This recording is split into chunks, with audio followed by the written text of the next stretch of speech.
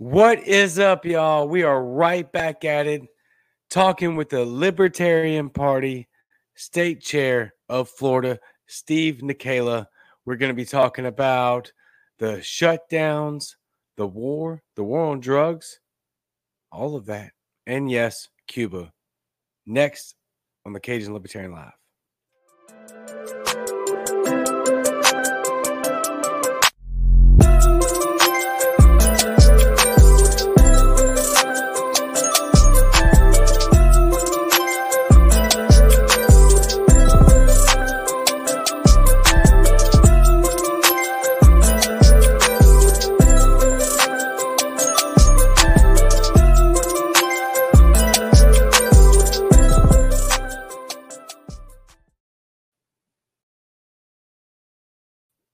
Welcome back. Glad to have y'all here. Welcome to the Cajun Libertarian Live. I am your host, the Cajun Libertarian. I'm so excited to get into this interview with Steven, whatever you like to call him, the Libertarian Party chair of Florida. We're going to dive into a lot and see what's going on in Florida. I'm very excited about that. Real quick, we have a sponsor, High-End Bags and Accessories.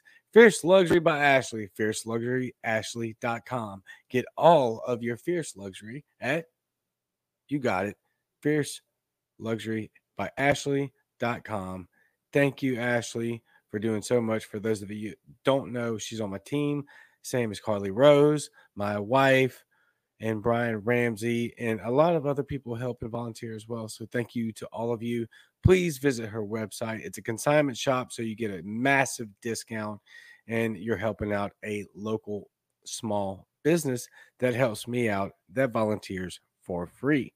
So thank you for joining us. If you're new here, I'm your host, the Cajun Libertarian. I hope you stick around. We always have exciting and amazing guests. And next up is Stephen Nekhaila, my man. Without further ado, as we always say, let's bring him on. Hey, what's going on, my brother? Steve, what's happening, bro? Not much, man. Just another day in paradise. At least that's what they say. So down here from Key West, and happy to be on the show, man. Yeah. Thank you for coming on. I know we had a little bit of trouble last week because y'all had that tropical storm. I just didn't want to take that chance of you getting cut off in the middle of the interview, you know? I know. I was looking at my radar, and I was like, man, if we have the podcast at 9:30, by 11, we're going to have some rain and some thunderstorms. I wasn't sure if we were going to be able to, if we're going to get cut off early. So we have like third world internet down here in Key West, so everything is real fickle. So we just got to be careful. But luckily it wasn't a bad storm, and just brought a lot of rain. And I was out in my yard with a sump pump trying to get rain out of my from coming into the side of the house because it just brought like 6 or 7 inches of rain. The wind I'm not too worried about. It's just the water, but luckily everything was good. So it was a small one. We don't get worried until it's a cat 3 or 4. Right. Even down there where you're at?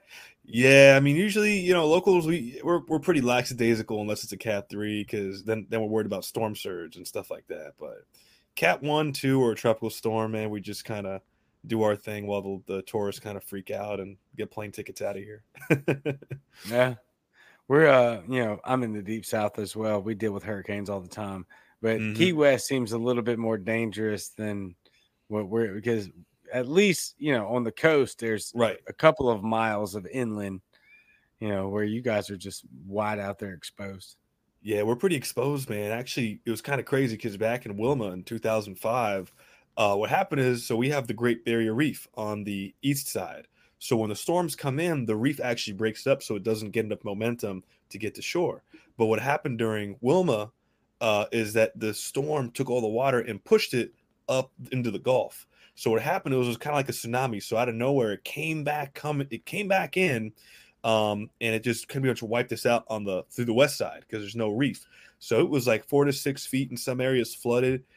Pretty much every car in the town had to be replaced. So it was like a once in 100-year storm in that way that it landed.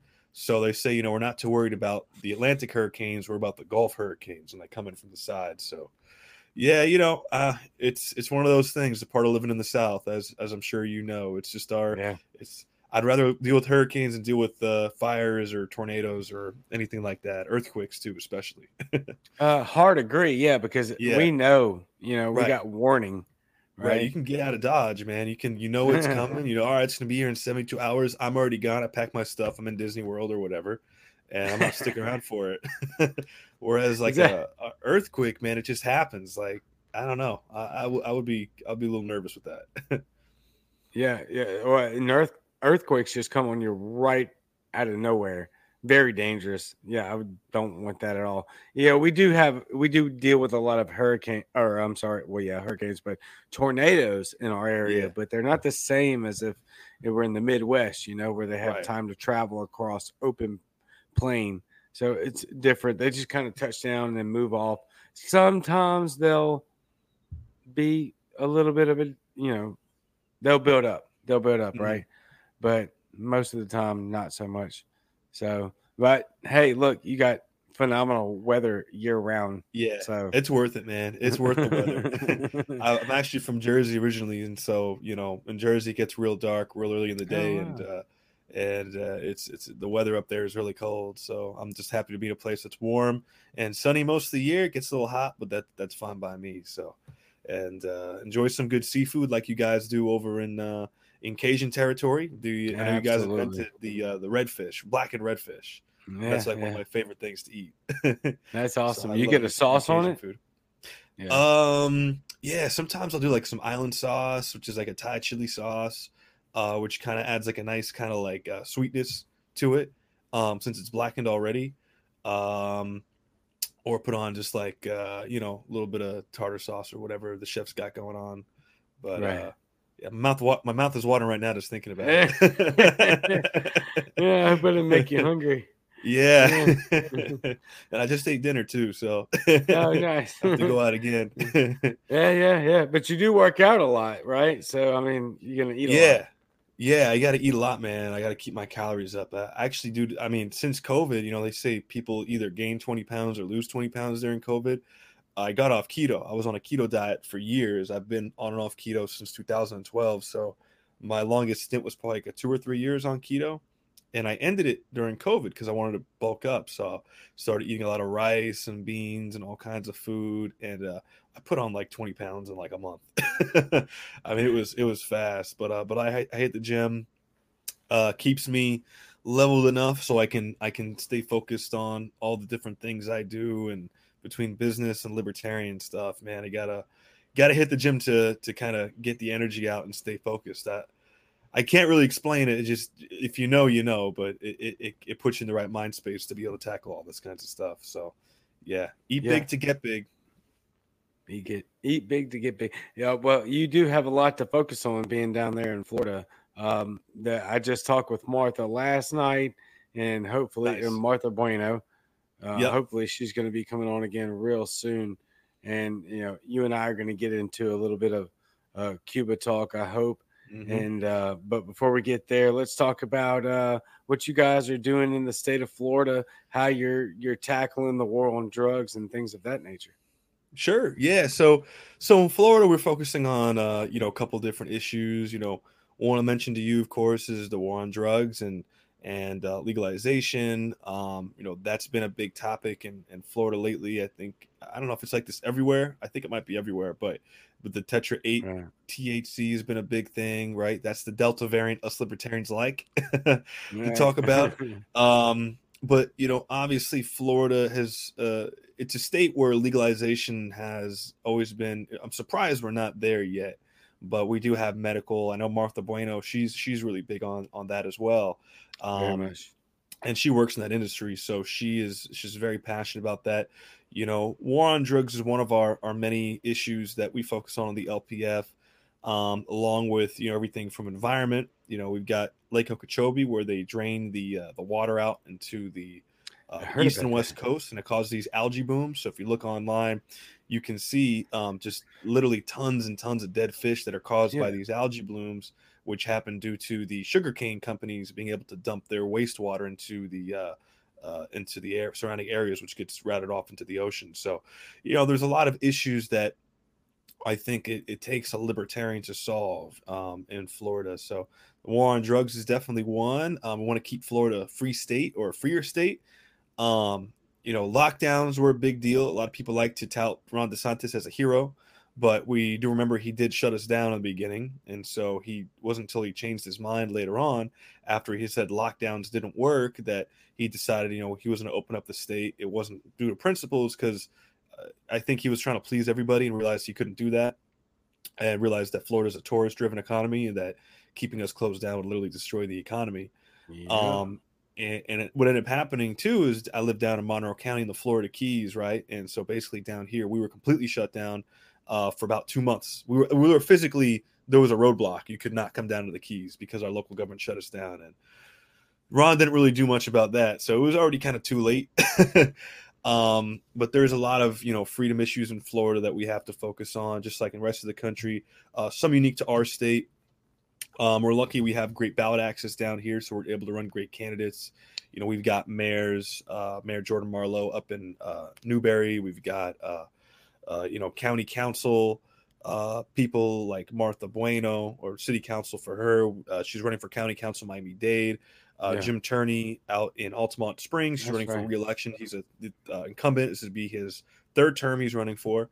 And libertarians all across the state. So one thing we focus on is we got all these issues that we're passionate about, from the war on drugs to the environment to the economy to everything else that we're civil liberties, rights, LGBTQ, gun rights, etc. So we work with different lobbyist groups, different organizations to try to work together on these things. And the most important thing we can do as a political party is to get libertarians elected to office. So our strategy in Florida is, the reality is that partisan office libertarians don't usually win 99% of the time. It's a very high level of competition. And if a candidate's not prepared, the level of success is very low. So on a national level, we do have a handful of libertarian candidates that are big L libertarians. We got a state attorney in New York. We've got a couple state reps in Wyoming. One state rep in Wyoming, one other one lost by like 15 votes shy. Jeffrey Hewitt out in California, county councilman out there with like a 2 million person district. So people do win these races, right?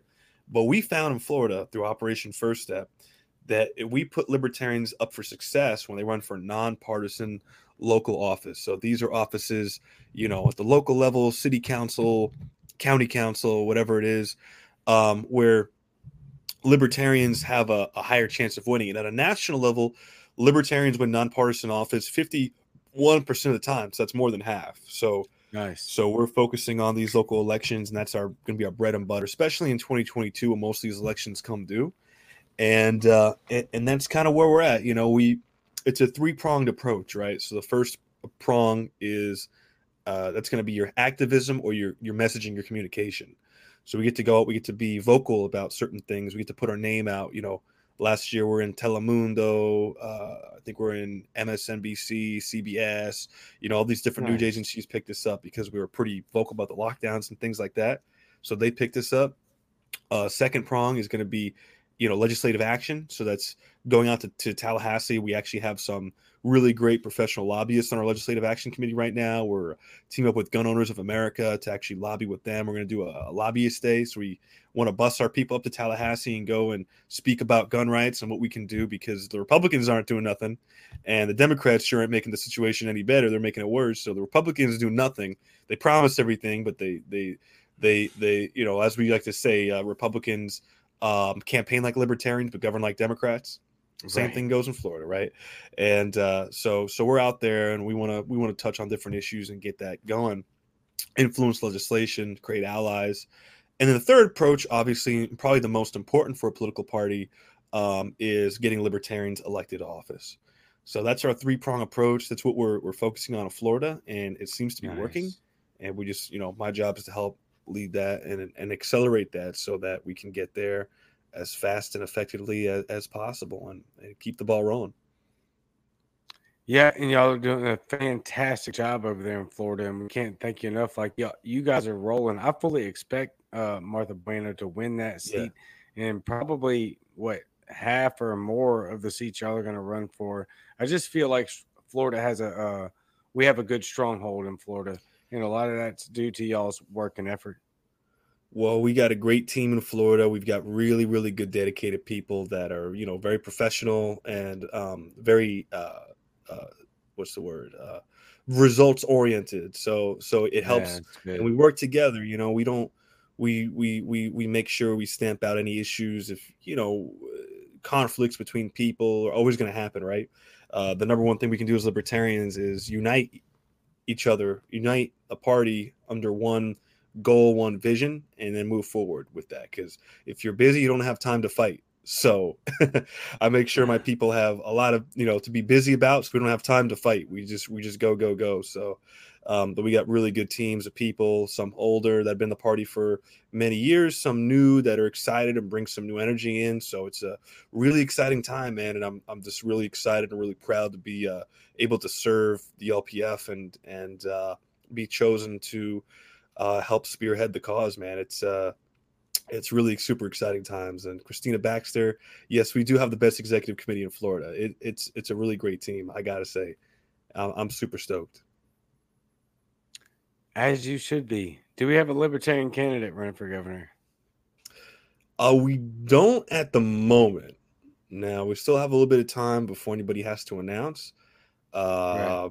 So we're gonna see what happens. But we do have some state representatives running. And we do have some gubernatorial candidates running for Congress. Joe Hanush running for U.S. House. Mike Durtott from Broward County is running And as well, yep, and he's got a good campaign. He'd be great for the podcast, man. Really yeah, great, super smart, outspoken guy. I think he's retiring or he's a retired cop, but a guy's like super libertarian, yep, so he's got a really yep, interesting messaging strategy with his campaign, and yep. cop Heard that him in wants to end the Clubhouse. war on drugs, man. It's a Yep. it's a unique perspective, right? And Hey, very.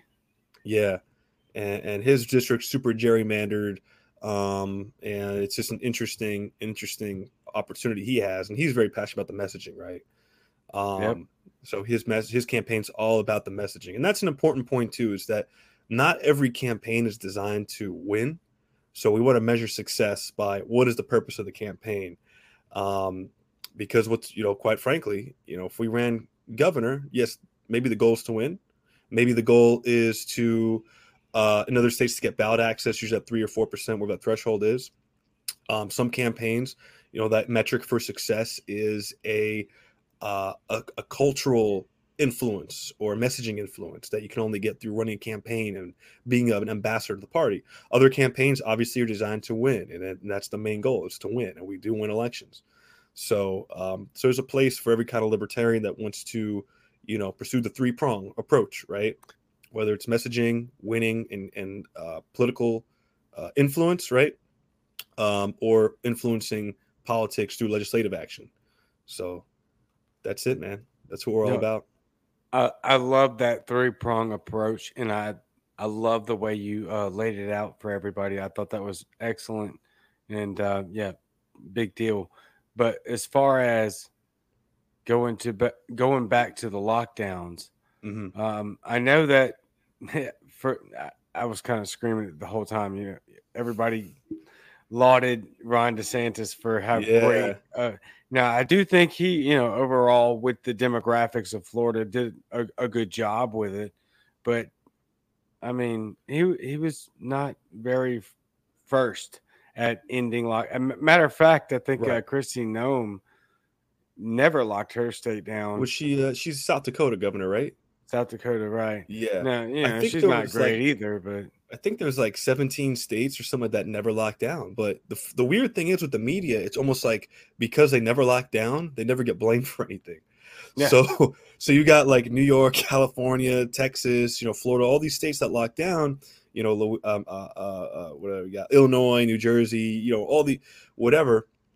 And then you have like 12, 13 states, whatever it was, it didn't lock down. I don't think Alaska ever locked down. A lot of these rural states never bother to lock down because your neighbors like, 2 cornfields away, or the cities are small. And quite right, frankly, I think they're more freedom oriented communities because they're more rugged. They don't need the government to tell them what to do. Where Florida is a very purple state. So What DeSantis did is he pissed off like 50% of the state. And at one point he pissed off like 100% because there was people that were anti-lock. He was kind of like trying to flirt in between. And we even sent him letters on behalf of the LPF. We sent him 2 letters basically condemning him for locking down, urging him to open up. And I don't know what influence we might have had in the situation, but he did eventually open up. Problem is, down in Monroe County, in my county, I know of 2 counties that lock down because they're geographically there's choke points to get in. One is Monroe County. There's 1 road in, 1 road out, US 1. The second county I know of is Dare County, North Carolina. I know because I have businesses up there, and I had to travel under the business license to get into that county, even though we've got a house there. So Dare County is in the Outer Banks. It's basically at the Keys, but for North Carolina. It's just off the coast, like a little sliver of land. And both those counties shut down during the lockdowns. Monroe County shut down for 2 months, which inevitably caused this because we're a tourist-driven economy. You know, we don't sell cigars, we don't sponge anymore. We sell tourism. That's how we make our money. So when tourism was completely shut out, a lot of businesses shut down. A lot of people were out of work, and the average cost of living, you know, down here is very high. The average 1-bedroom apartment is $1,800 a month. The average 2-bedroom about 25. Then it goes to about $3,000 for a 3-bedroom. So you could imagine that people stopped working. You know, there was no stimulus checks back then, not that early on. So there might have been a $1,200 check, but people were out of work. People were getting desperate. There was increase of, you know, suicides, of heroin overdose, of Narcan use, of alcoholism, of domestic abuse, you know, child abuse, you know, everything you can think of. I mean, there was lines wrapped down the street to get to get food over at the you know, some of the food dispensaries we have down here. So we were on, it was a terrible time. And you know what pisses me off the most is that, quite frankly, our elected officials down here in the Keys are either attorneys, you know, construction company owners, you know, businesses that there's always going to be work the next day, right? So we had, not only do we have the lockdowns, but we had curfews when we opened up. So we opened up, there was some tourists coming in, we're at 25% capacity, dining rooms were closed, everything was to go at first. And then they said, okay, well, you're going to close, everybody's got to be home by like 1 a.m. or I think back then it was like 10 o'clock actually, or something crazy. So they're shutting things down at 10 o'clock on Duval Street, which is like our Bourbon Street in Key West. Bars weren't even open. You can get liquor to go, you can get alcohol to go, but it was like so quiet, man. Everything was shut down. Our business was down downtown by like 90%. We ended up just shutting the doors down for 2 months regardless. Finally came back. We're lucky in the sense that, so my family were Wendy's franchisees. So we have the pickup window. The pickup window was our saving grace back then because people that were afraid to go inside and mingle with people could go through the pickup window, get their food and go. Most businesses don't have that. So most people were upside down on their rent, upside down on their, you know, on everything, on business, etc. So something pretty cool happened during the lockdowns is we actually started protesting. And I remember talking to a group of business owners, and they were cool because, you know, these were like Republican conservative business owners, but I'm like, man, you guys are libertarian. And later on, they found out they were libertarian, and like the real libertarians show up in these kinds of events. It was actually kind of cool because they were really, truly libertarian, man. And so I got together with this group of business owners, mixed group of folks, right? And we went out, we started protesting, and we got like 100 people together. We were protesting in the city triangle, we call it, down by Palm Avenue and Eaton in South Roosevelt. And we were out there, man, and it started to shake up some of the city officials and the county officials because they were realizing that can't keep these people locked down any longer. It's not politically popular anymore. And what was funny was, when I was talking to one of the organizers, she was saying how, man, you know, it seems like nobody cares. Nobody has that passion, that fire. After that protest, people started coming out. And I realized something important. It's that when there's something going on, a lot of people, so everybody was scared because of COVID and shutting down was the quote unquote right thing to do. And you had to, you know, shut down your business and ruin your life in order to get saved by this virus. And otherwise you're going to kill grandma, right? So it wasn't popular to speak out. But the fact is, a lot of people were thinking that this is, you know, this is crazy. This is bullshit. We're going to cut ourselves off for what? So once after that happened, then it became popular. And I noticed that all across the country is that the shutdowns happened. No one really said anything except the libertarians. And then afterwards, it became a big thing to be anti-lockdown, anti-this, anti-that. People became anti-mask, which I don't care. I mean, I'm not anti-mask. I'm not pro-mask. I just think if it's somebody's business and they want you to wear a mask, wear the stupid thing. If not, then, whatever, go somewhere else. That's cool. But the government shouldn't be forcing me to do it against my will. If the business wants me to, that's cool. I don't care, man. It's the same thing with vaccines. I'm not pro-vaccine. I'm not anti-vaccine. It's still, I get it. There's risks. I'm general. I think vaccines are good. Some of them are, some of them aren't, because there's efficacies. It's not a black and white issue. Right. But the one black and white issue for me and for libertarians is that the government should not be involved in forcing people to do something against their will. So anyway, afterwards, what happened is we basically we spoke out against City Hall. We had protests, speeches. At one point, I think the statistic was, it was 400,000 Florida residents were behind on their utility bills. They didn't make the utility bills in the month of June last year.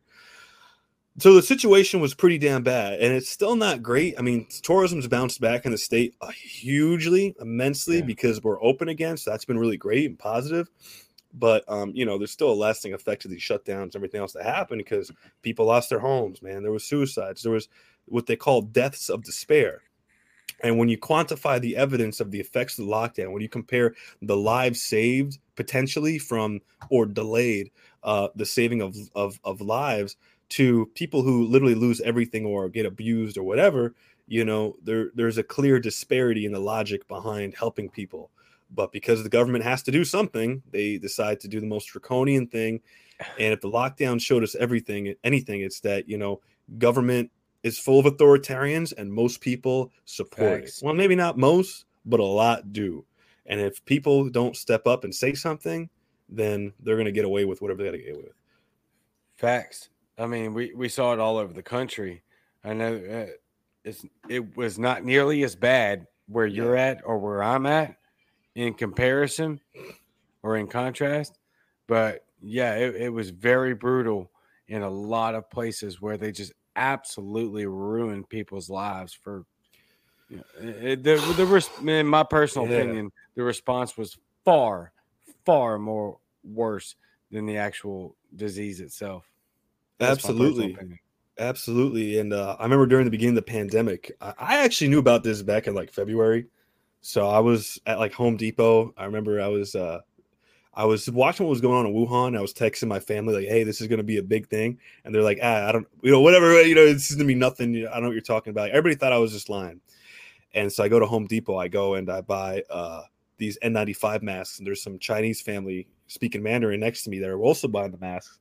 I'm guessing because they sent it back to China because they were running out of masks and maybe preparing, who knows.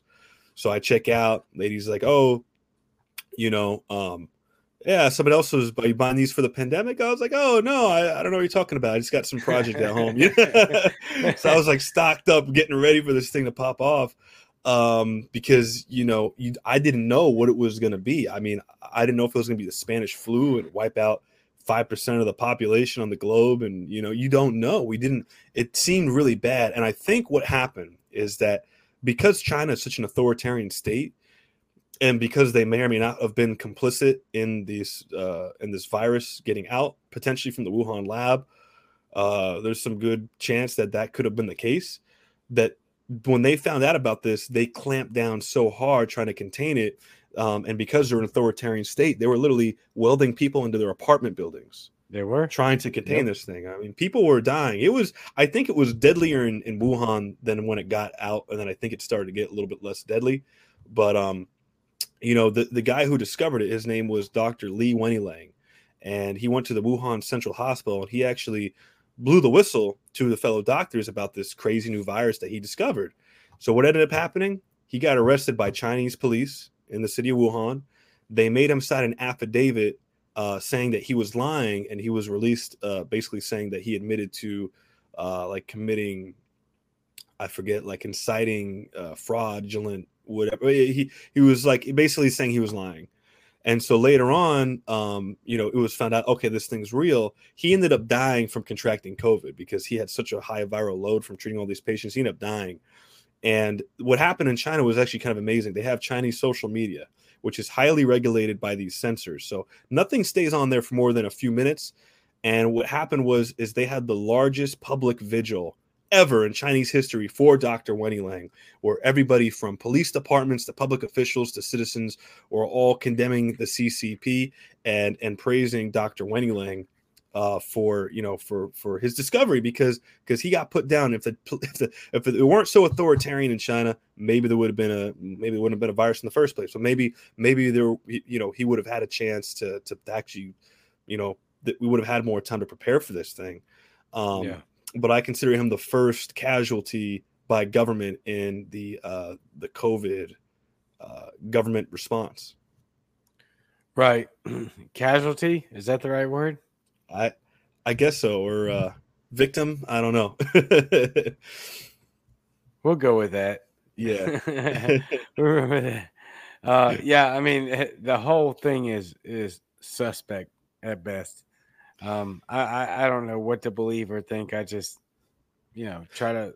If we really want to go back, we can blame communism for this whole thing, because if it did come from the wet market, they say that the reason why Chinese people have it in their diet, where they're eating all these like bats and crazy things that most people don't eat, is because during the Mao Revolution, people were starving, so they just started eating everything.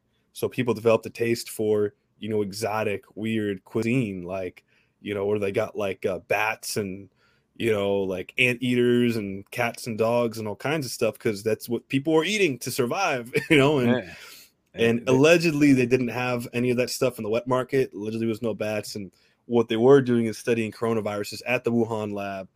I don't know, man. I don't know the truth. I don't know for sure what happened. I don't either. All I know is our government did some shitty stuff in the United States, and that's something that's clear as day, and we know that for a fact. Yeah, no question. That's very obvious, and in a lot of cases seems to be very intentional that they did that shitty crap, and I hope the hypocrisy. Yeah, it's just so blatant. And honestly, that is what leads me to the idea that they did it on purpose. They were never going to abide by those rules in the first place. They did it out of authoritarianism to gain more power. I think it shows the true colors of government. And I think I have a theory too, because here's something funny that I realized. A lot of Republicans, and you might have noticed this too, a lot of older Republicans that might be somewhat libertarian leaning, or at least anti-authoritarian, they kind of woke up during this movement, right? During this time. Trump was their savior, and they had nothing to worry about. They were following the plan, QAnon, all that bullshit.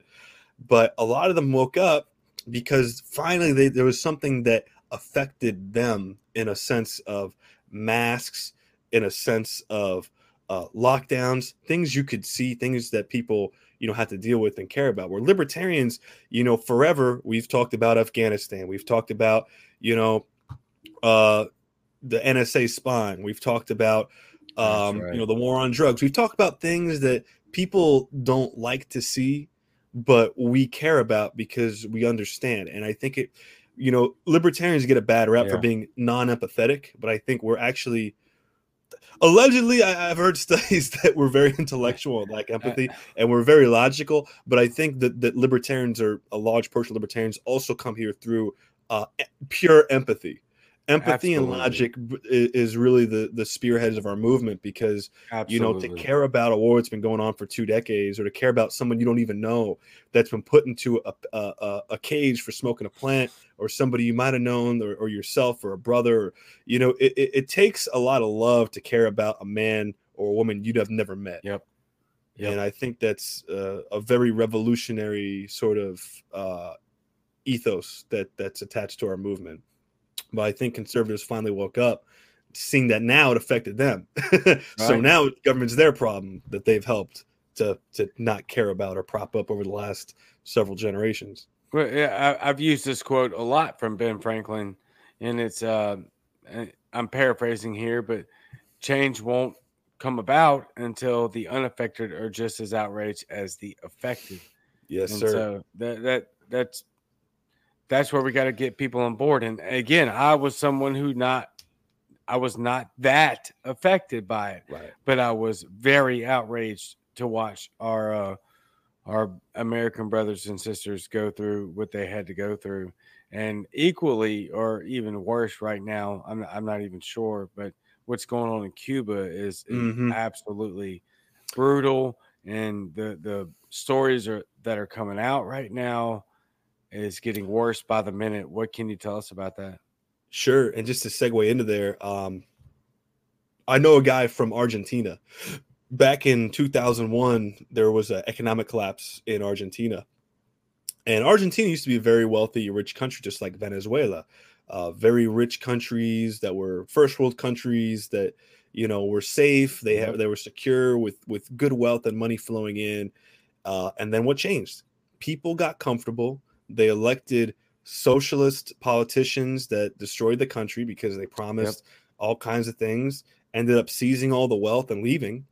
I think in Argentina, the woman who literally destroyed the country ended up leaving the country. She had a warrant out for her arrest, and I think they just voted for her again recently. Um, so there was a guy in Argentina that my friend was telling me about, a friend of his, who actually had 3 years worth of food because he knew Maduro was going to become president, or not Maduro, excuse me. Whoever the president was back then in Argentina knew she was going to become president, and ended up, hoarding all this food, getting ready, thinking he was going to write it out. And 3 years ended up not being enough. What happened in Cuba was something similar, right? There was what happened in Cuba actually goes a little bit deeper, because what happened in Cuba started out with the United States CIA coup, where essentially there was a foreign leader in Cuba who was pro-U.S. that was installed by the United States government. Fidel Castro went in with his army of guerrillas, overthrew the government there, and started the Viva la Revolucion, the Marxist revolution in Cuba back, I think it was in the 50s, 53 or something like that, 54. I forget the exact date, but it was mid-century. And ever since then, everything went to hell. And they try to blame capitalism. They try to blame the embargo, and the embargo does have an impact. But keep in mind, the Cubans do trade with the Chinese. The Chinese, they ignore the embargo. They give them, they trade openly with the Chinese. I'm sure they openly trade with other countries as well. The problem in Cuba, and I've been to Cuba. I was in Cuba when the restrictions were relaxed during President Obama's term, right before he ended the ability to travel to Cuba for some reason. So I went to Cuba with my family back in like 2015, I think it was. And essentially, it was an interesting experience. So we had a tour guide there.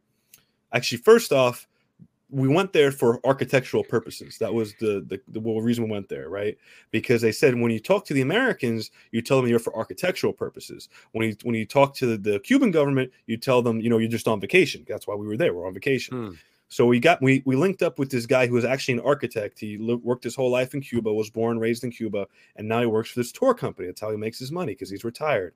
And you don't make any money in Cuba just being retired or even being an architect. What he told me was, in Cuba, it doesn't matter what you do for work. You can be an architect, you can be a sandwich maker, you can be a barista. Doesn't matter. You'll get paid the same. He goes, maybe if they paid me more, I would have worked harder. He says that in Cuba, talking to others and him as well, I asked him, I said, how is what do you think of the socialism? They go, it's not the good type of socialism. It's the bad kind. There's no money here, nothing. In our hotel we stayed at, because you stay at nice hotels or government run hotels. So you usually have these private European hotels that are allowed in certain parts of the island. Otherwise, usually everything's run by the state.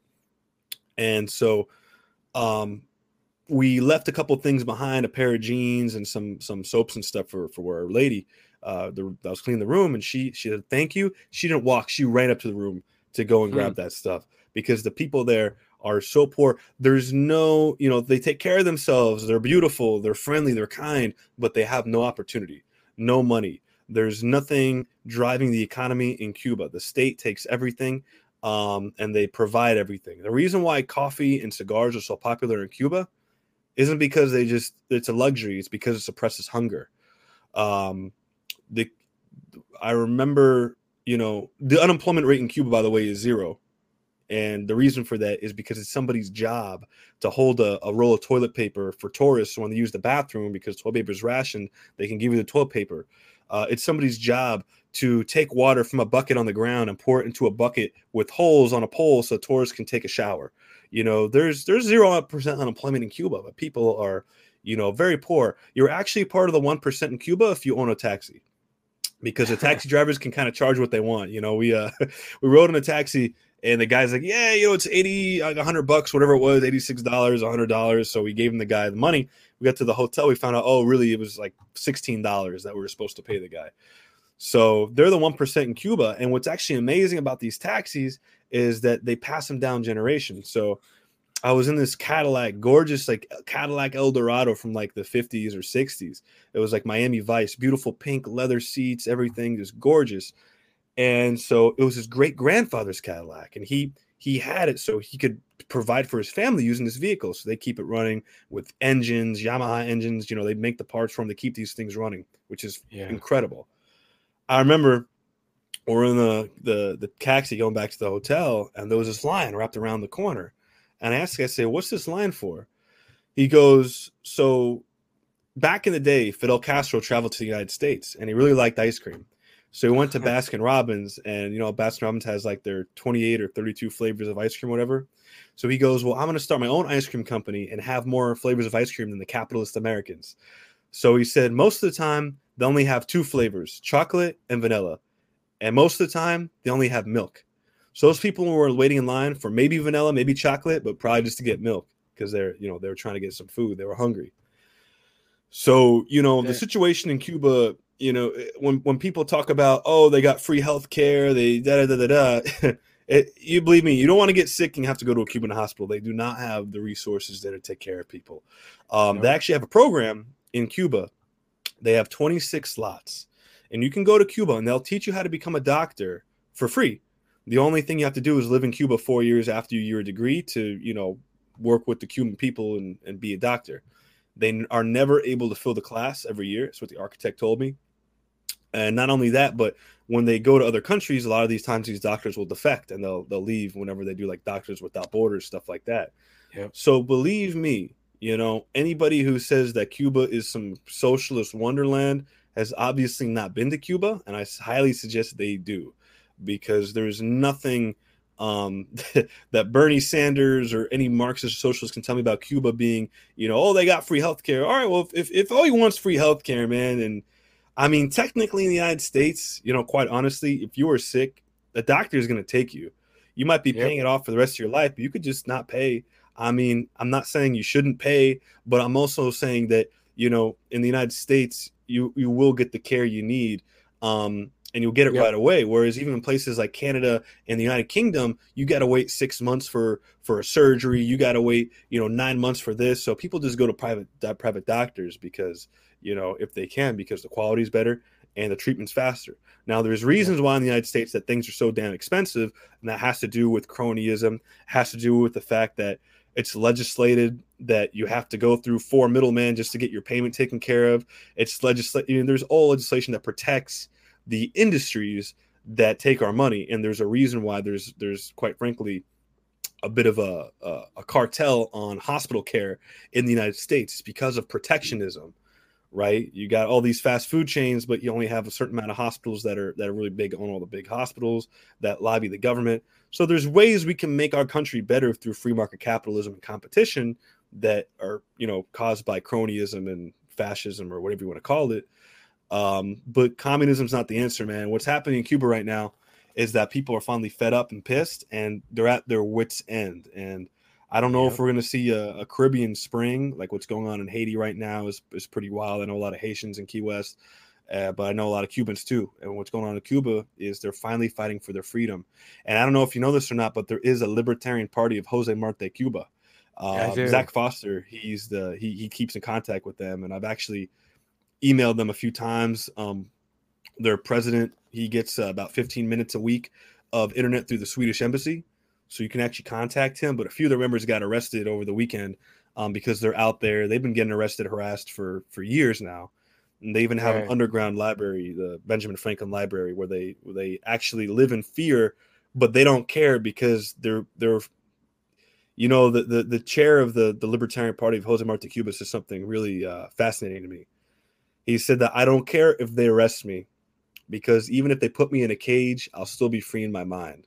And I think that's really powerful. And I wonder how many libertarians here in the United States, if we lived under that same pressure, we wouldn't be fighting each other, because we'd be fighting for survival. And I think that we're blessed and we're fortunate enough that we're privileged that, at least we're not starving in the streets. But we have to have gratitude for what we've got, because if we don't have gratitude for what we have and for what we've lost, then how are we going to fight for what we've lost, man? It's like, we're so much at each other's throats over stupid shit that, quite frankly, we've lost the plot in some ways, because we have to remind ourselves, man. I mean, sometimes I think about it. 90 miles south of me, there's libertarians getting thrown. I mean, they literally abduct them, take their shoes, throw them in random towns, have to find their way back as punishment. The secret police knock on their door, middle of the night. They live in constant fear, man. And I'm 90 miles north of them, and I have the privilege and the opportunity to be at service to libertarians in the state. And I try to remember and also remind my people too that, we're lucky we're not in similar circumstances, but we need to fight like we are, because, things could be very different here. And, we got, we want to avoid.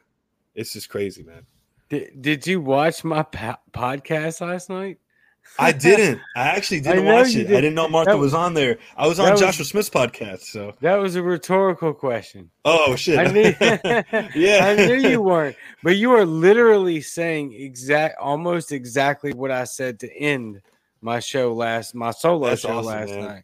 Yep, I said we need to remember to be grateful for where we are and what we have, while at the same time not ever losing, and more importantly than not losing, putting our foot on the gas of spreading the message of liberty. You literally just said that. That's awesome. Freaking man. Yeah, that's a mic drop. That's fantastic. I want to go ahead and that's incredible. That's incredible. You just said that. We didn't talk about any of that before. No, we didn't. We did not have this conversation before at all. We didn't talk about goat yoga either. No, that up there too, because that's what happens here. Sorry, I was actually going to lpf.org and saw goat yoga and couldn't resist. But dude, that's freaking incredible that you just said that. That's amazing. I get pretty inspired by people in the third world, man. It's same. My fiance, she is from Bosnia and Herzegovina, so she grew up during the Civil War there. Wow. And I've done some reading on that whole scenario, and she grew up. She was a '90s kid then, so obviously things weren't good over there. And my dad, he's from Cairo, Egypt. So I hear these stories, and my dad's been in a war too when he was young, the 6-Day War between Israel and Egypt. And grew up in Egypt is a very wealth gap country. You see the worst poverty you've ever seen. You see some of the most extravagant wealth you've ever seen. It's a very strange concept. We have Libertarian Party in Venezuela, Libertarian Party of Russia, Libertarian Party of Mexico, Libertarian Party of Cuba. And it's so inspiring to me, man. It helps kind of recalibrate my mindset when I see, people, what they have to deal with and what they've gone through, and comparing that to my own situation and realizing how good I've got it. And it really helps me, practice gratitude and grounds me, especially because, as libertarians, we like to fight. Or we tend to fight a lot, especially online and stuff like that. And I think that, when we can practice gratitude and understand that we've got it really good and we really shouldn't be wasting our time fighting and focus on the goal, we have to remember just how important the work we do is, because quite frankly, no one else is doing what we're doing. And people have put their trust in us as leaders and representatives of this movement to make a difference. And every time we fight, every time we're at each other's throats, we do a disservice to those people. We're supposed to be literally saving lives. We're supposed to be stopping wars. We're supposed to be, legalizing life-saving medicine. We're supposed to be getting people out of the criminal justice system. We're supposed to be improving the quality of life for millions of people. So, if we remember that sacred mission and have gratitude, man, that's got to be like a practice that libertarians practice a little bit more often. Because what's going on in Cuba right now, man, it's a real revolution, and their lives are on the line, literally. So, we got to treat our revolution in the same way that, our lives might not be on the line yet, but, we fight for a righteous cause that is greater than ourselves. So something to think about, man. Something to think about. That's a lot more than to think about. That's information that we need to chew on and think about every day.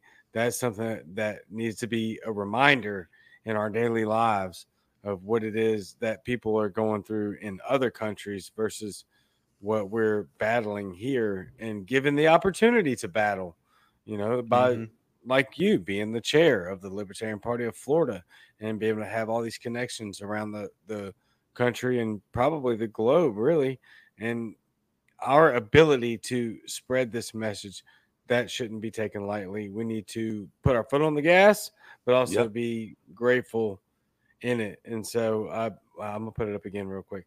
LPF.org. People can find everything there, right, for the Libertarian Party of Florida? Any events, donations, all that? If you are listening right now, you're a libertarian in Florida, or you're thinking about becoming a libertarian, check out LPF.org, become a LPF member officially. You have to sign up, sign the non-aggression pledge, and consider donating. Our recommended donation is $25 a month. Our goal this year is to get to $2,500 a month in recurring donations. So right now, we're about halfway through that goal. So if you haven't already become a recurring donor, $25 a month is a small price to pay for the work we're trying to get done and do. We couldn't do it without you. We're getting the candidates elected. We're training candidates. We're lobbying in Tallahassee. We are pushing for one of my personal projects that I look forward to is actually media outreach and getting into the media so I can go out and talk more often, not just myself, but also the awesome libertarians in our state that are passionate about the issues, well spoken, because the more we can get out in the public sphere, the better. More live events, more different things, trainings at the state, etc. And so if you're interested in seeing that happen, check us out, donate, and also volunteer, because we could use your labor. We may be capitalists, but we love free labor.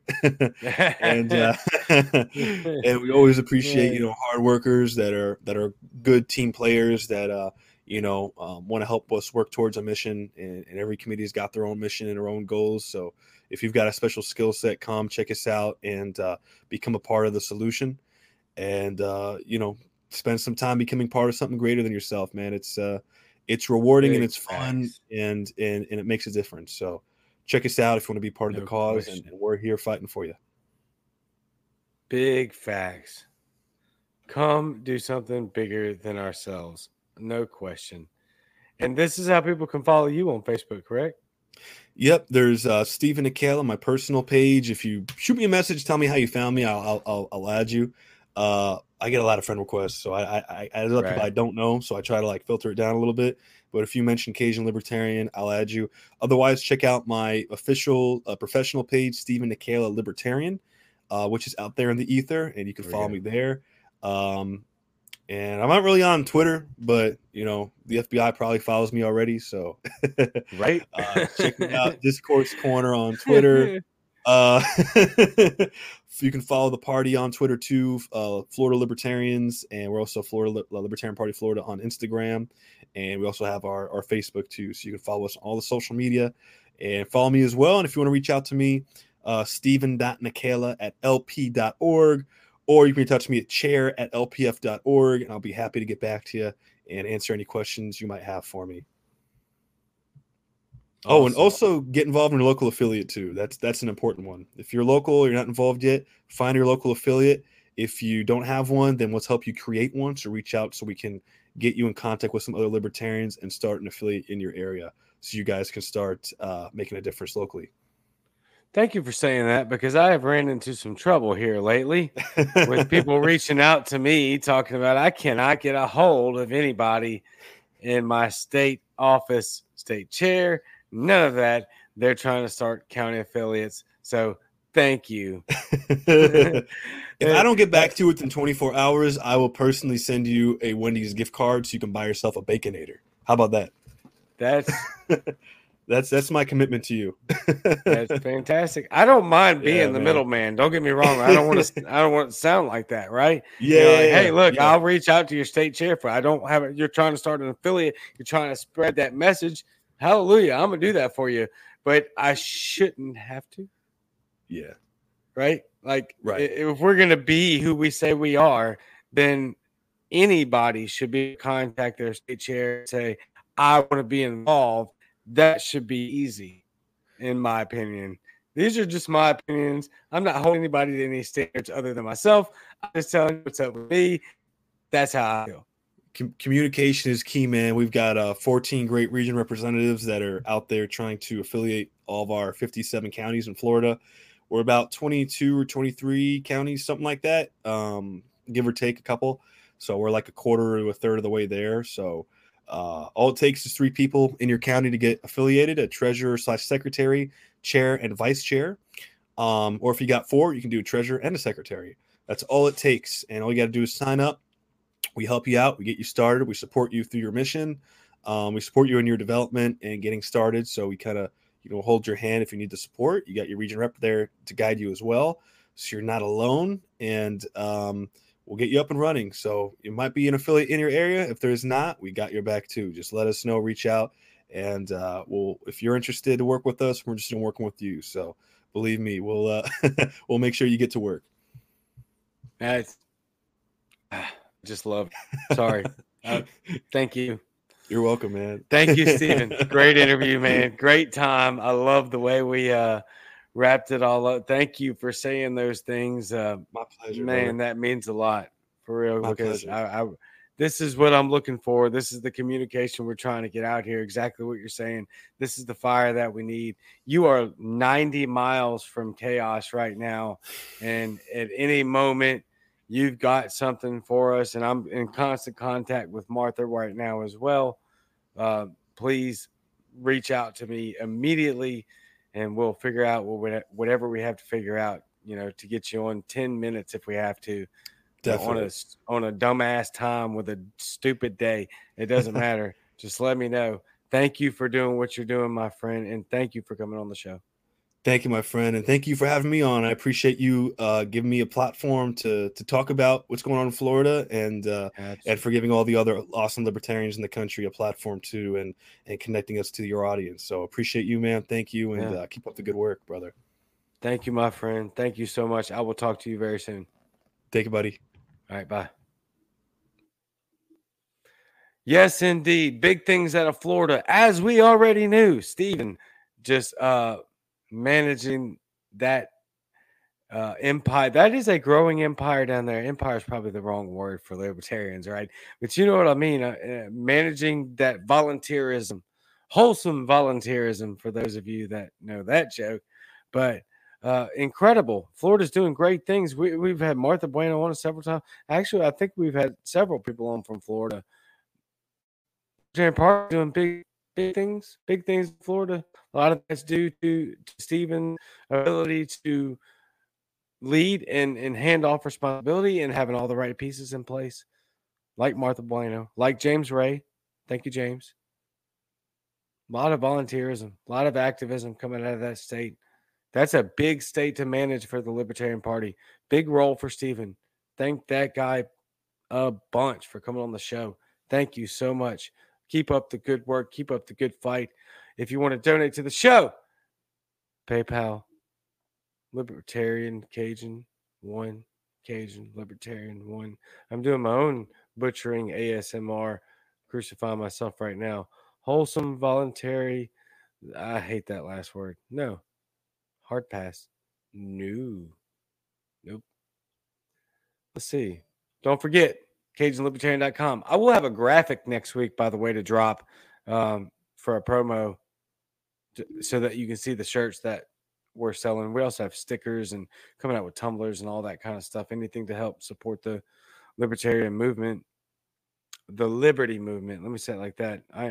We're not party sold here. It's just the best platform for my ideology and all of my team and most of y'all as well. So thank you all very much for tuning in. As always, absolutely exceptional, I love what I'm hearing coming out of Florida. I love what I'm hearing coming out of our counties, parishes, boroughs, our country, all across the nation. And actually, I hear from people all across the world now, which is wild to me. But that's what's going on. And you heard him say it. Just now you heard him say libertarian parties all over the world. Movement everywhere. Support Cuba. Hashtag SOS Cuba. I love y'all very much. I'll be right back tomorrow night with another interview. Steve Sheets, Pennsylvania. Just handed off the torch from the state chair to run for Senate, run for Congress. Steve Sheets tomorrow night. Same Cajun time, same Cajun channel. I love y'all very much. I'm out.